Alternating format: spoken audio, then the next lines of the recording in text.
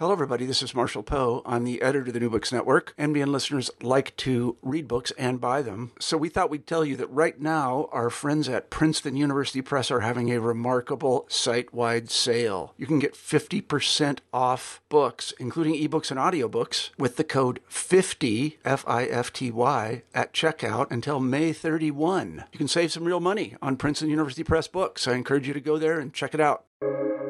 Welcome to the New Books Network. Hello. In recent years, the authors of a slew of books and articles have debated whether China is moving toward or away from the rule of law. Against this end-of-history approach to legal inquiry, Ke Li advocates for one that attends to the circumstances in which state actors select legal methodologies and those in which they prefer non-legal, extra-legal, and illegal ones. She demonstrates this approach in her new book, Marriage Unbound: State Law, Power, and Inequality in Contemporary China, published by Stanford University Press in 2022. Ke Li is an assistant professor in the Department of Political Science at John Jay College of Criminal Justice, City University of New York, and she's talking with me, Nick Cheesman, currently a visiting professor at the Baldy Center for Law and Social Policy, University at Buffalo, and host of new books in interpretive political and social science. Ke, thank you very much for coming onto the show, and congratulations on Marriage Unbound. Sure. Thank you for having me. I've been thinking about this conversation for a while. Let's find out how it will unfold. I've been thinking about it too. In the book's introduction, you say that one of your goals is to offer an historically charged culturalist perspective of state legal practice in China. What do you mean by that? In the book, I use the term historically charged cultural perspective as a shorthand to describe my approach to Chinese law and politics. At the minimum, this perspective is an invitation letter to readers. The message goes like this: let's journey through the history of the People's Republic of China, also known as the PRC. Let's examine how the PRC, once a revolutionary regime, then a socialist one, today post-socialist, has developed a vested interest in controlling citizens' marriage and family life. Along this line, I invite readers to grapple with the cultural practices the PRC has deployed in hopes of calibrating and recalibrating its governing methodologies, including its interventions in citizens' intimate lives. Secondly, by formulating a historically charged culturalist perspective, I deliver a critical response to certain literatures in such a way that I can thoughtfully engage colleagues in China studies, in political science, and in sociology. Today, China scholars has continued to debate whether the PRC is on a trajectory toward or against law. I take issue with this debate because it features a rather problematic historical narrative.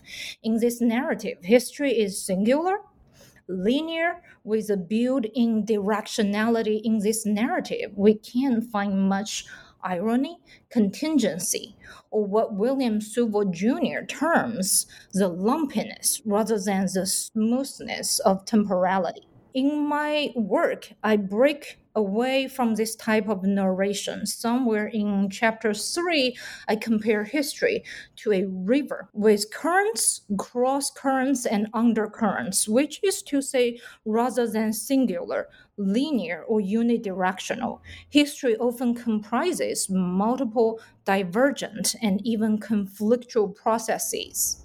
To concretize this perspective, I show in detail that the PRC in the past decades has enhanced law and shored up courts on the one hand, and has reinforced extra-legal ruling methodologies on the other. These two processes, one elevating the stature of law in governing, and the other promoting extra-legal or even illegal methods for ruling, have unfolded simultaneously in contemporary China. In other words, the PRC didn't turn toward or against law categorically, as some of my colleagues have contended. Instead, it has been weaving legality and extra legality into the fabric of its governance, with huge implications for ordinary citizens, including those determined to dissolve their marriages. By creating a historically charged culturalist perspective, I also critically assess the literature on authoritarian legality, a body of scholarship developed by political scientists who study law and courts in non democratic settings. This literature, in my view, has entrenched two theoretical orientations. One is functionalism, and the other is rational choice theory. Neither of these two takes history or culture seriously. Functionalism, for example, often plunges researchers into teleological thinking to account for why authoritarian regimes like the PRC choose to buttress law and courts. Researchers implicitly or explicitly attribute causes to some trans historical forces, such as the set functional purposes or functional necessities. Hence, the argument goes like this: authoritarian legality has functions that assist the Chinese Communist Party in its move from a revolutionary party to a ruling one. So, functional necessity becomes the driving force behind history. A similar problem can be said about researchers' use of rational choice theories to account for legal developments in authoritarian states. This time, the argument becomes that autocrats, out of cost benefit analysis, decide to bolster judicial institutions and legal professionalism. But the question of how history may have shaped autocrats' preferences and how culture may have configured their efforts to interpret self interest remain largely exogenous rather than endogenous in analysis. Finally, by promoting a historically charged culturalist perspective, I try to merge important insights from two branches of institutional analysis. One is organizational institutionalism that places culture center stage in its efforts to explain institutional changes, and the other branch is historical institutionalism, which privileges history as the key to institutional reproduction and transformation. In chapter 4, for example, I draw on concepts such as past dependence, critical juncture, normative ideas, and cognitive ideas to analyze how the PRC's top decision makers in 4 decades have struggled to refashion a group of law practitioners, eventually landing themselves in policy wrangling. That analysis, to a large extent, is me paying a tribute to both organizational and historical institutionalists. In short, to readers in general, the so named historical charged culturalist perspective is an invitation to the past and to the semiotic reign. To scholars interested in law and courts in authoritarian states, this perspective, I hope, represents a new direction in research. Finally, to political scientists and sociologists who have laid the foundation for institutional analysis, my approach to Chinese law and politics is all but homage. Well, that's a tremendous summary of some of your essential objectives in the book and some of its contents as well. Let's see if we can develop some of those points further. I think one way to do that might be by coming back to the category with which the book is primarily concerned, and that's marriage law, and divorce. You're indicating there in your opening remarks that you have very wide-ranging interests. Your theoretical approaches are really sophisticated, but also then how you're connecting them to the legal history and the current practices of what you call cultural appropriation in China are tremendously important. So why is it then that the book is concentrated on and you are so much taken up with the question of marriage laws specifically and divorce. This is a long story. Around 2006, back then I was just a PhD student, quite clueless about what I should do with my dissertation. In that summer, I took a trip to visit my extended family in Weifeng, a county about 4-hour drive south of Chengdu, the capital city of Sichuan province in southwest China. During that trip, I began hearing stories about marital disputes and divorce lawsuits in the countryside. At one point, I met a peasant who had served for decades as a barefoot doctor, one among the millions in rural China providing basic health care to community members. Thanks to that experience, this peasant had come to know about country folks' troubles at home. Sitting in his small clinic in a remote village, I listened to this man recalling one household after another, torn apart because of how desperately a wife, a sister, or a daughter-in-law tried to break free from her conjugal family in the village. So I thought to myself, hey, I could observe and document those women's struggles in divorce litigation. That would be a sociological equivalent of making a documentary on ordinary people's tangles with the Chinese official justice system. And by the way, I'm a huge fan of cinema. So from time to time, I compare my work to filmmakers' work. So for the next decade or so, I was fortunate enough to visit Weifeng multiple times. And that allowed me to gradually expand the scope of my investigation, including more and more actors into my study, such as judges, legal workers, village leaders, and local government officials. Over time, I managed to diversify research methods, moving from ethnographic to archival research. After I located to New York in 2017, I regularly interacted with political scientists. Many prompted me to think about the prospect of building a dialogue between sociology and political science. And I should quickly note that by training, I'm a sociologist, but currently I'm employed by a political science department at CUNY. And also at CUNY, I got the opportunity to study journalistic writing. This led me to mull over the possibility of incorporating journalistic writing into scholarly work. All in all, this is what I'm trying to say. As the very beginning of this long journey, I had a very simple and straightforward objective. I was going just to document women's struggles. That was it. But over time, I tried to turn this project into something else. I thought about how I could advance theories. I thought about if I could combine different research methods, and then I dipped my toe into certain experimentation so I could incorporate journalistic writing into my work.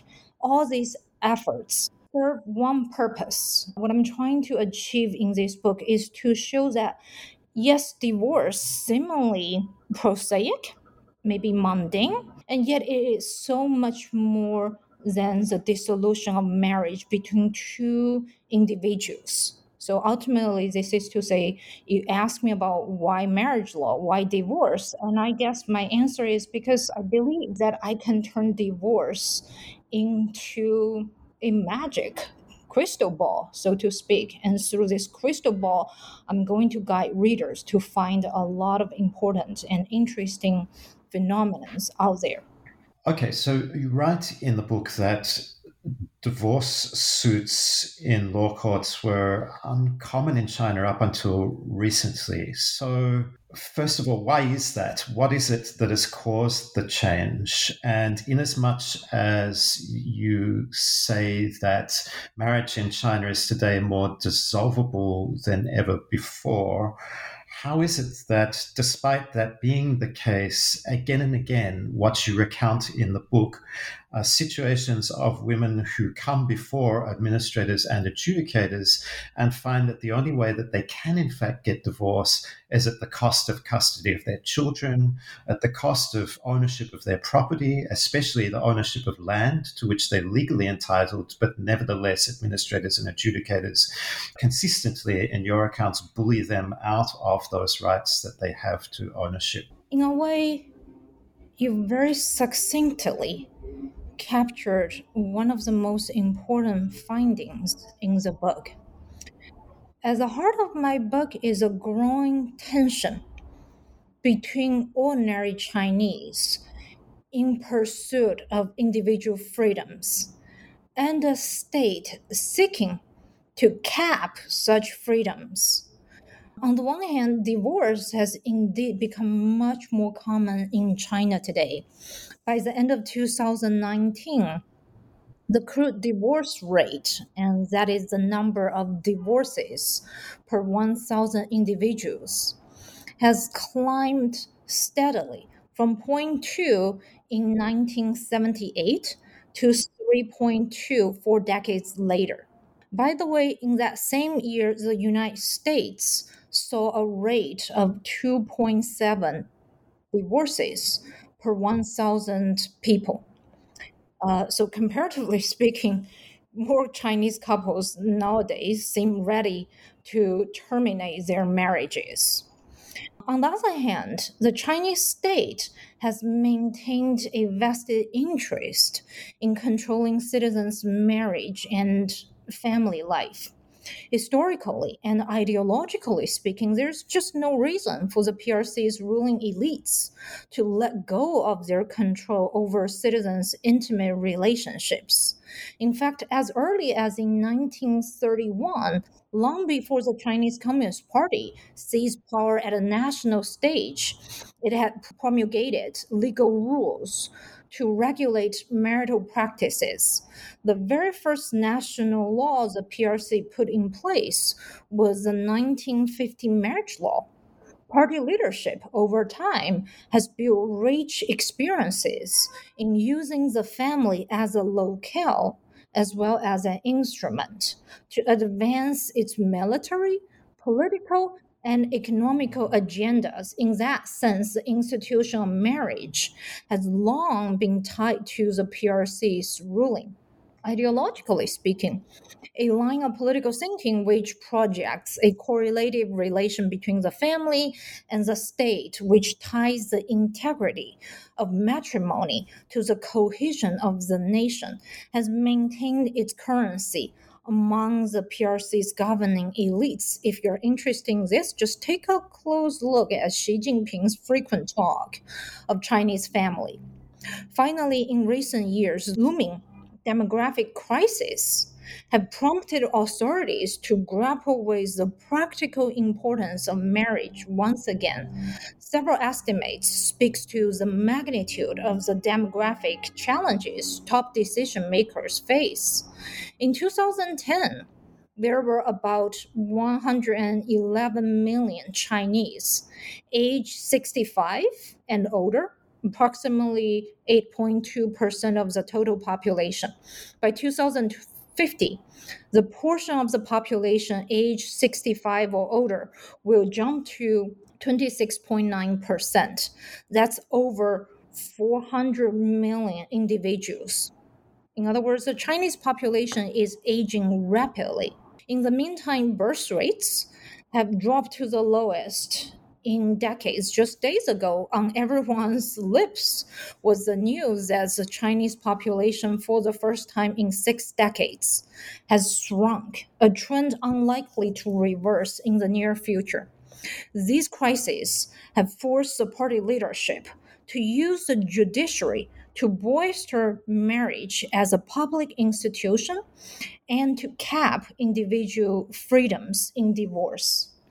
It is against this backdrop that I analyze rural women's experiences in divorce litigation.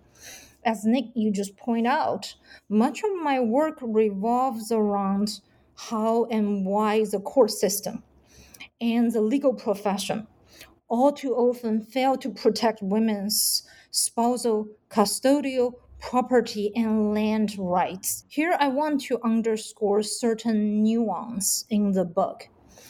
It is crucial to recognize how the PRC has tied its governance to the institution of marriage. On the other hand, I argue it is equally important to reckon with authoritarian regimes' limits in mining the utility of law and courts, among other forces and factors, state fragmentation. That is the reality of state actors harboring diverse interests, pursuing varied priorities, and often acting on competing and even conflicting perceptions can gravely complicate ruling elites' attempts to capitalize on legality. The PRC's grip on the bench, I should note, is hardly absolute or airtight. Small wonder that Chinese judges sometimes align their individual or organizational interest with those of the state, and sometimes they don't.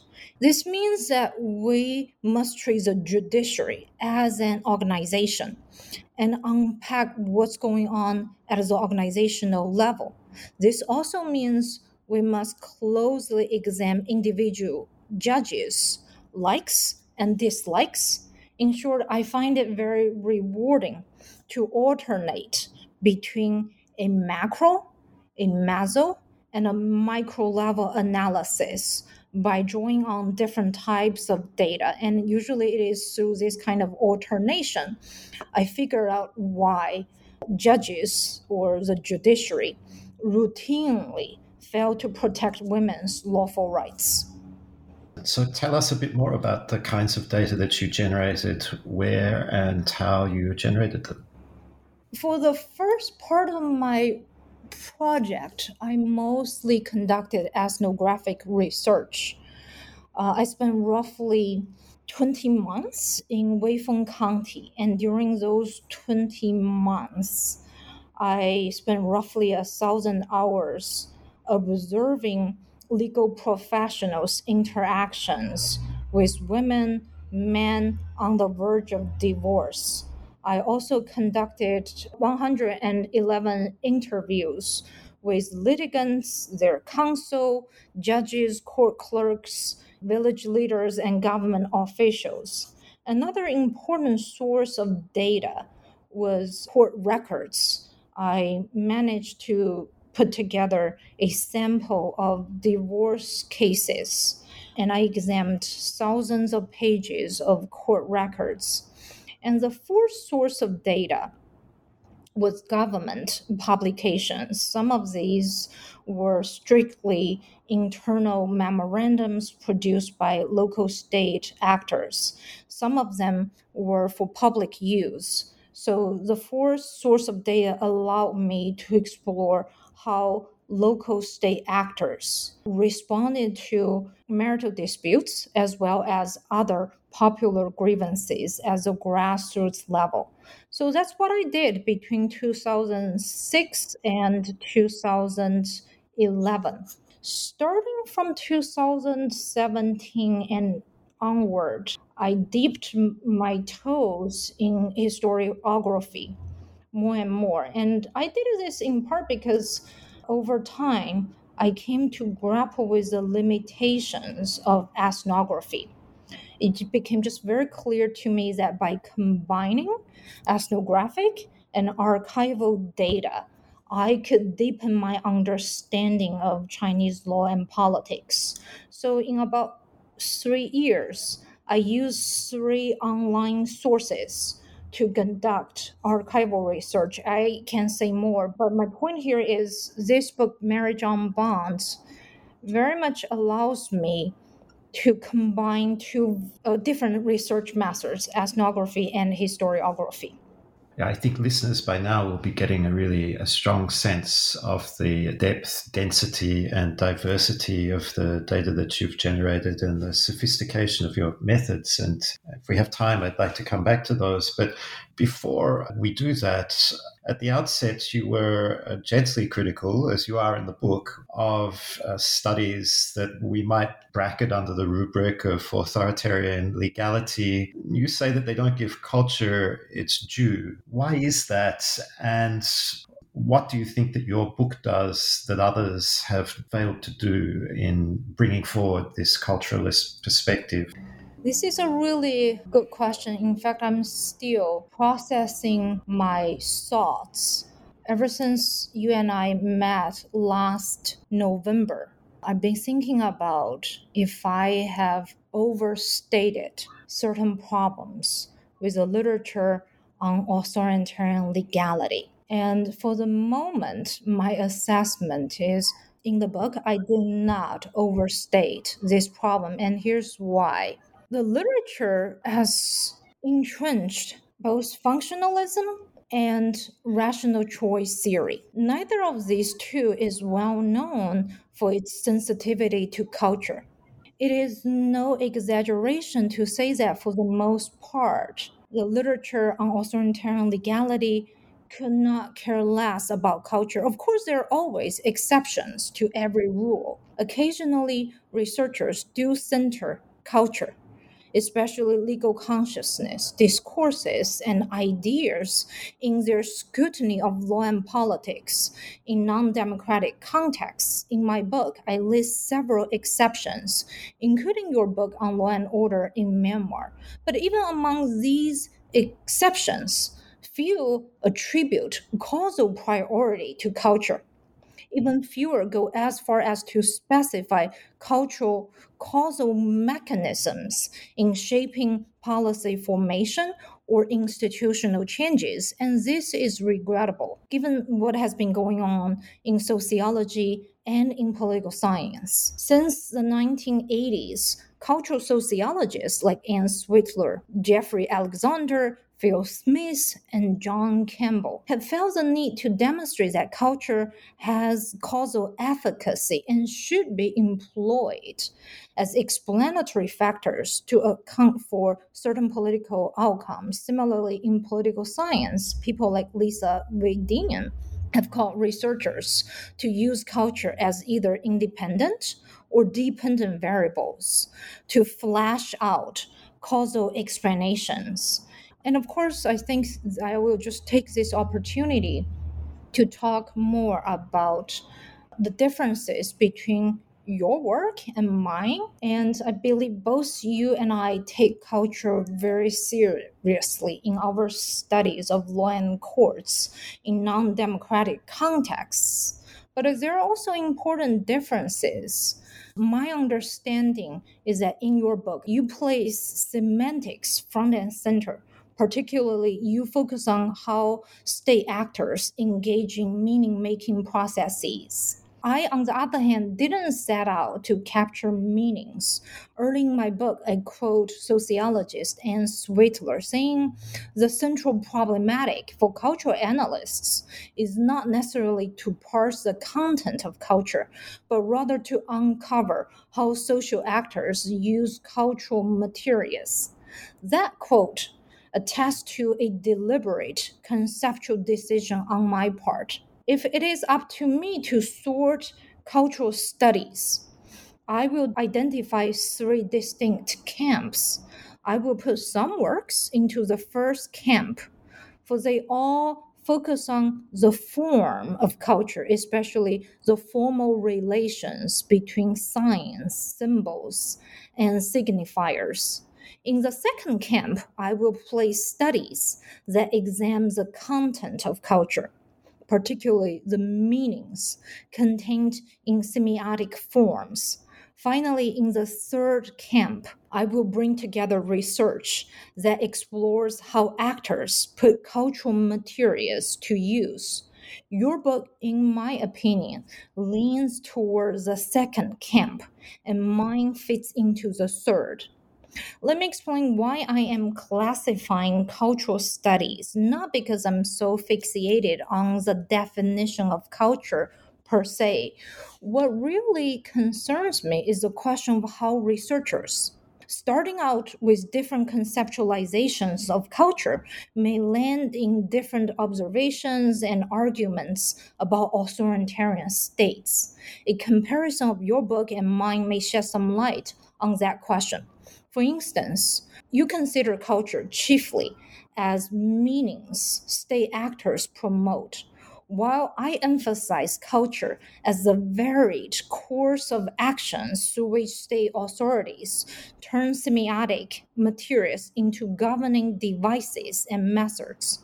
I repeatedly show that the PRC's ruling elites dip their toes in cultural appropriation by mobilizing diverse cultural resources to solve problems and to streamline their governance. As I shift the thrust of my analysis from meanings to the varied ways actors use cultural materials, I come to discern much incoherence, inconsistency, and ineffectiveness among the PRC's ruling elites. By contrast, researchers who turn their critical gaze as meaning making, I suspect, are more likely to find patterns rather than randomness, coherence rather than incoherence, consistency, not inconsistency, effectiveness as opposed to ineffectiveness among authoritarian rulers.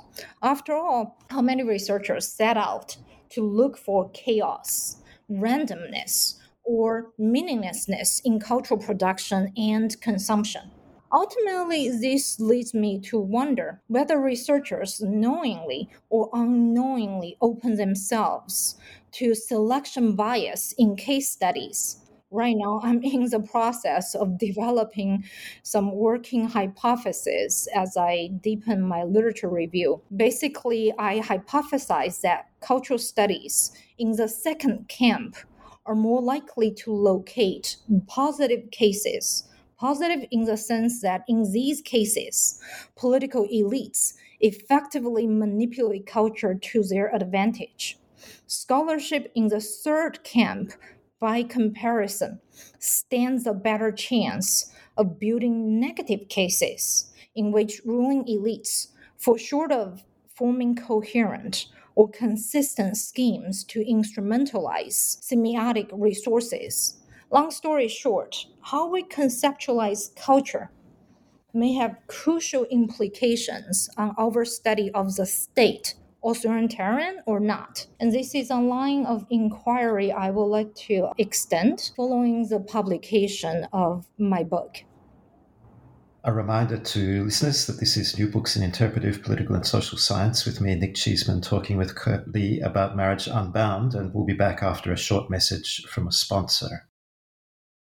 Kurt, before the break, you were engaging with my own work, and I'm extremely grateful to you for doing that. But one of the things which I keep coming back to is that in the preliminary discussion we were having, you did say that one of the things you didn't want to do was try to capture meanings behind categories like socialist rule of law, or let alone one with Chinese characteristics, and then instead you wanted to emphasize the historiographic approach that you took and the incoherence that often comes from your observation then in statecraft and legal development. I suppose for me, the question though is, aren't you ultimately still doing work in making inferences about the character of the intersubjective meaning making, in particular through the ethnographic work that you're doing, but also beyond the ethnography through the archival work and the quantitative dimensions of your research as well? It seems to me that you're still reaching for patterns and you're still reaching for the possibility of causal inferences that would bring you to a point which I think is not so far removed perhaps from some of the work that you're criticizing. Yeah, so let me just quickly clarify that I believe this question is about meaning making, and you basically ask me, hey, Cully, you argue you focus on practice or cultural practices. At some level, I would admit, how could practice be devoid of any meanings, right? You study practice, then you have to understand the meanings contained in such practices.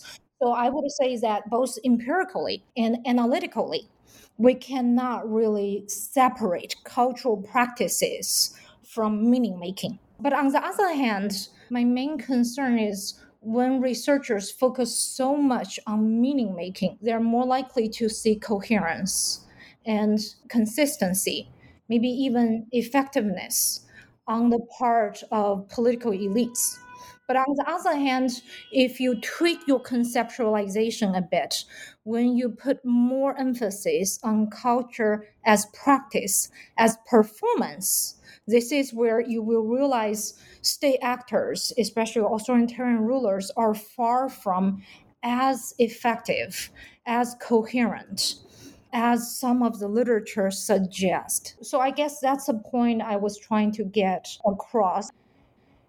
I'm deeply torn about, on the one hand, both people like Anne Swittler or Lisa Wedin suggest that we should pay close attention to meanings, that interpretivist tradition, right?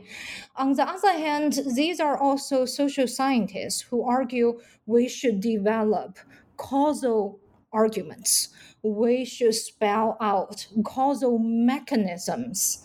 And I just don't know between these two very different traditions. One is hermeneutic, the other one is more or less positivist. I don't really know what kind of epistemological problems or implications there may be. And so far, I've not seen either political scientists or sociologists fully spell out these epistemological or methodological implications. So that's where I'm stuck. I think one of the tasks for scholars in interpretive political science presently is to do exactly the kind of work that you were just outlining, and that's to say, to offer a stronger account for those who are interested in it as to how interpretivist approaches do enable causal inferential work. It's just that it's operating according to a different set of standards, and therefore we need different criteria for its assessment. Maybe we should have a panel one day to discuss exactly this point. I'll keep an eye out for a piece of work that might enable it to happen. Let me return to one thing that came up earlier in the discussion that I would like to ask you a little bit more about, and that's your writing practice. You say in the book that you hope to foster a style of writing that's capable of conveying experiential knowledge. Don't social scientists across a range of traditions, some of which we've been alluding to, do that kind of work already? How is your own writing conveying that experiential knowledge? And what's the relation between the conceptual and the experiential in your book? Yes, thank you for asking this really thoughtful question. On the one hand, just as a researcher, as a reader, I am acutely aware there is an aesthetic aspect of scholarship, although we rarely talk about it. I know I have always appreciated good writing. I know many of my colleagues also do that, but social scientists don't always get together and say, hey, let's talk about the craft of writing per se. The only exception, maybe we sometimes organize workshops to figure out how to do grant writing. So that's the first thing on my mind. And the second is, you're right. A lot of social scientists produce experiential knowledge.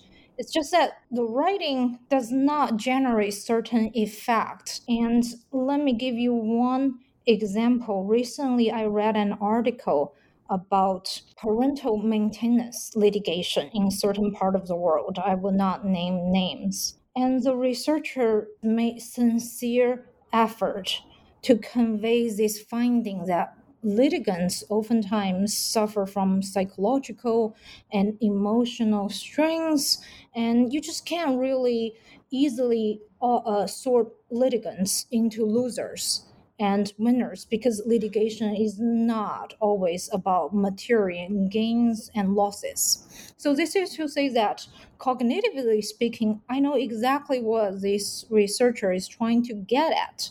But as I read through that article, deep down, the writing just didn't stir any emotions inside me, because it's a standard social scientific writing. So I guess at some level, as a researcher, as a writer, I harbor certain dissatisfactions with the kind of writing I typically see in sociology and political science. And I've been thinking about how I can write better so readers would have very different reaction to my work. Hopefully their experience would be visceral. So that's what I try to achieve in this book by selectively adopting certain skills and techniques. And till this day, I'm still grappling with the challenges and difficulties. For example, when you move from non creative writing to creative writing, how do you draw the line between fiction and non-fiction? And how far can you go in creative imagination, right? Because after a certain point it becomes a researcher fabricating or polishing too much. So there are just a lot of ethical and methodological issues on my mind, and I have not thought through these issues. It's clear that although you've not sorted through them, you've certainly thought about them. And it's also the case that your writing is tremendously evocative. I found myself reading your book at times very much drawn into the narratives of struggle and your descriptions of the experiences of the women litigants in the courtrooms, the way that they're chastised by judges and the sense of injustice that they feel having come to these courts expecting that they would come out of them with at least some modicum of recognition, and very often finding that that is not the case. You spend a lot of time in and around these courtrooms. I get asked by students sometimes for advice on doing ethnographic work in and around courtrooms, and I find that there's not nearly as much written on this topic as I'd have expected. Could you offer a little advice based on your experience as to how to do this type of research? How did you prepare yourself for the ethnographic work that you did? What surprises did you have, and what advice would you have for others interested to do the same? Initially, when I was working on the book manuscript, I thought I would include a methodological appendix. I thought in the appendix, I would talk more about my experiences as an ethnographer, perhaps as someone who have tried archival research. But in the end, I didn't produce that methodological appendix, in part because I just questioned myself. I just didn't believe that I could say anything new or useful to other ethnographers. And your questioning has prompted me to think about, oh, well, maybe I can offer something. So I have a few tips. I suppose the first one is that do not over-identify with one's research subjects. From time to time, this happened to me when I was in the field. And this is quite understandable. After all, we ethnographers tend to spend considerable time with our research subjects, and we tend to develop genuine feelings toward the people we study, especially the individuals who are part of the marginalized and the disempowered. Here, my point is not that we shouldn't have any emotional connections with research subjects. Rather, I'm suggesting that such connections make it harder to question or even problematize research subjects' voices, perspectives, and experiences. As a result, we may end up taking interview findings at face value and eventually missing out on the opportunity to rise above individual experiences and perspectives. Practically, this means we need to harbor a healthy dose of skepticism over what we hear, what we see, and what we learn in the field, regardless of how we feel about our research subjects. So, the first lesson is always be skeptical. My second suggestion has a lot to do with archival research, less to do with ethnographic work. I would suggest that whenever one can access primary sources, do not rely on secondary sources. Put it more bluntly, trust no one, not even well established, famous scholars. Let me use one concrete example to illustrate this.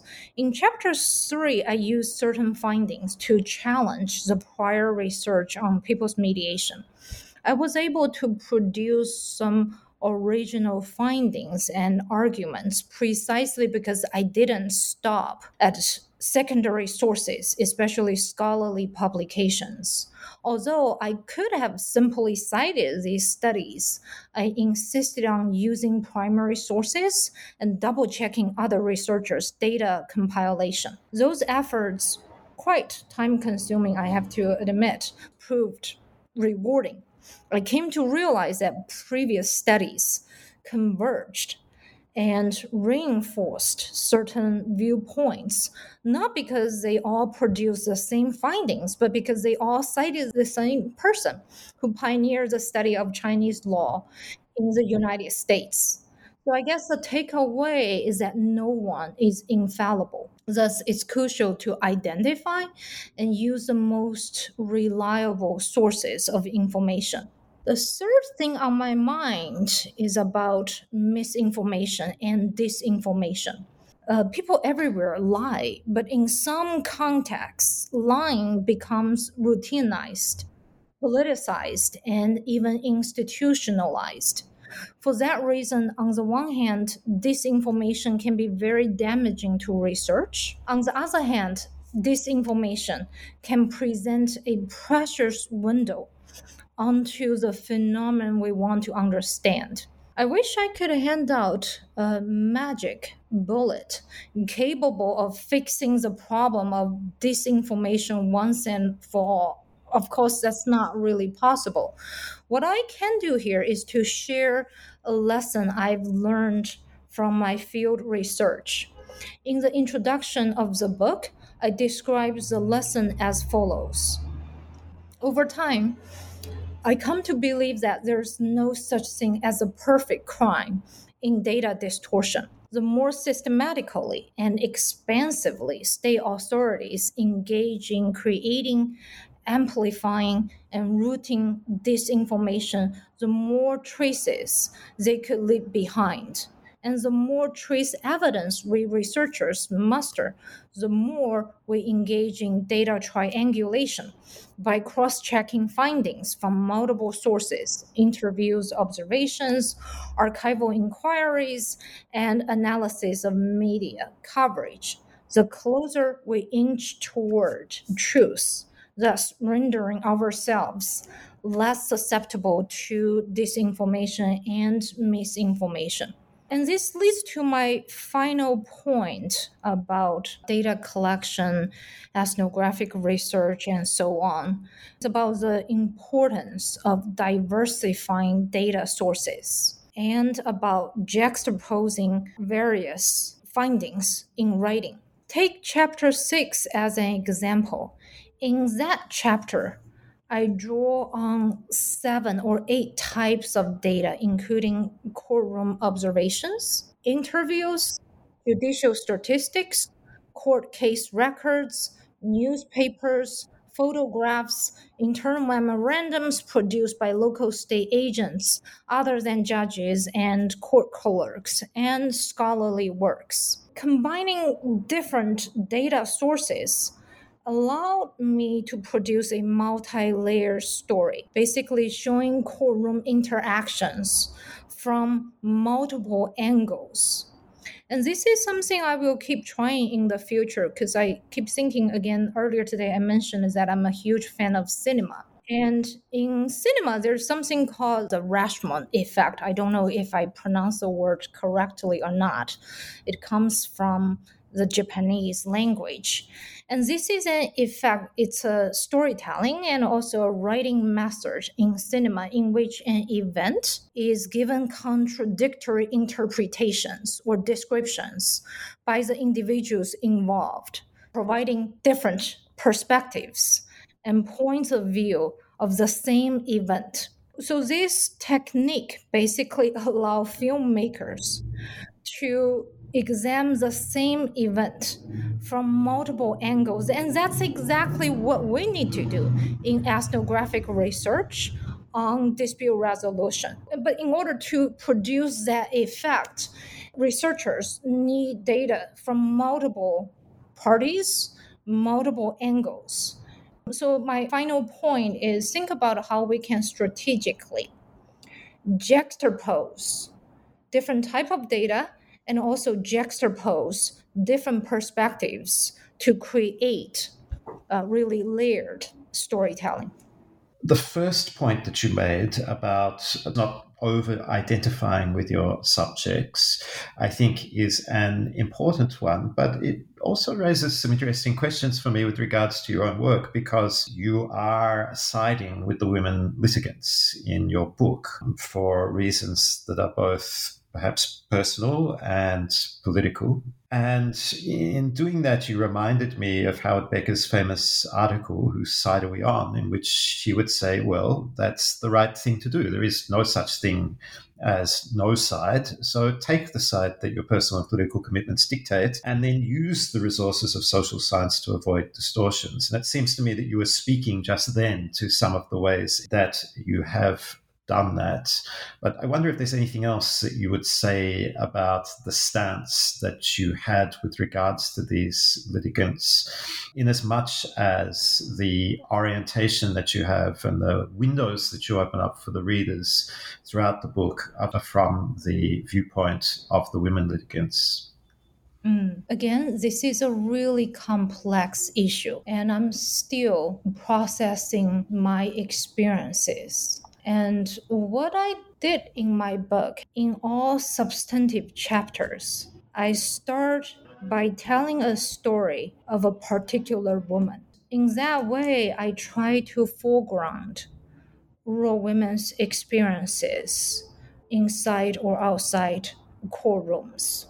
In that sense, you can absolutely say that I take side with these women. But on the other hand, for each chapter, I didn't exclusively or primarily relied on women's testimonies or interview data to build my case, to advance theoretical arguments. Again, if you look closely enough, you realize oftentimes in order to argue what is the PRC's ruling elites have been up to, in order to explain what judges have been doing, I use many other data sources. In a way, I think this is me trying to make sure that I would not over-identify the women in my study. I would not limit my vista by focusing too much on individual experiences or individual perspectives, because even the best kind of research subjects we can find, even with the best intention, research subjects can only share their knowledge, their experience from particular angle, right? And my belief is, on the one hand, we need to capture these perspectives. We need to humanize, dignify such perspectives. On the other hand, as researchers, we also need to rise above such individual perspectives. This book was 15 years in the making. You've mentioned already some of your current thinking and reading. Is there another book project in the wings or already underway? Yeah, I bought airplane tickets after 3 years of pandemic. Finally, I know for sure that in late March, I will fly to China to resume field research. Truth is, right now I'm feeling really rusty. And my next project will focus on LGBTQ rights and impact litigation. By impact litigation, I'm talking about the kind of litigations LGBTQ group initiate so they can not only contest their individual rights, but to bring about progressive changes within and outside Chinese courts. So that's something I would like to do. Another thing on my mind is really technology has fundamentally transformed how we do research, right?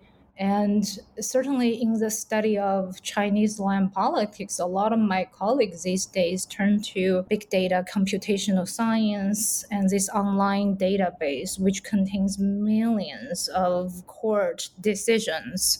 I have mixed feelings about this particular trend, but one thing I would like to find out more is how the digitalization of archival records may have opened new space for research. In the past, if you want to check out an article published by the People's Daily, you literally have to find a library and go through a lot of troubles to locate that article. These days, just a few clicks, you will find that article very easily, very quickly. So in the future, I would definitely think about how to further combine my efforts to talk to people on the ground with the kind of digital archives available out there. Li, thank you very much for joining me on New Books in Interpretive Political and Social Science to discuss Marriage Unbound. Thank you so much. These questions are so thought-provoking.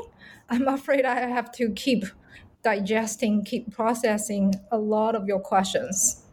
Well, you've provided answers that call for a lot of thinking and digestion as well. So thank you. And listeners, this is the 14th episode in the series, and you can find all of the others on the series homepage. You can reach that by clicking the button for academic partners on the New Books Network in the top menu bar of the website. And you can also hear these episodes wherever you get your podcasts via our host channel, that's New Books in Political Science.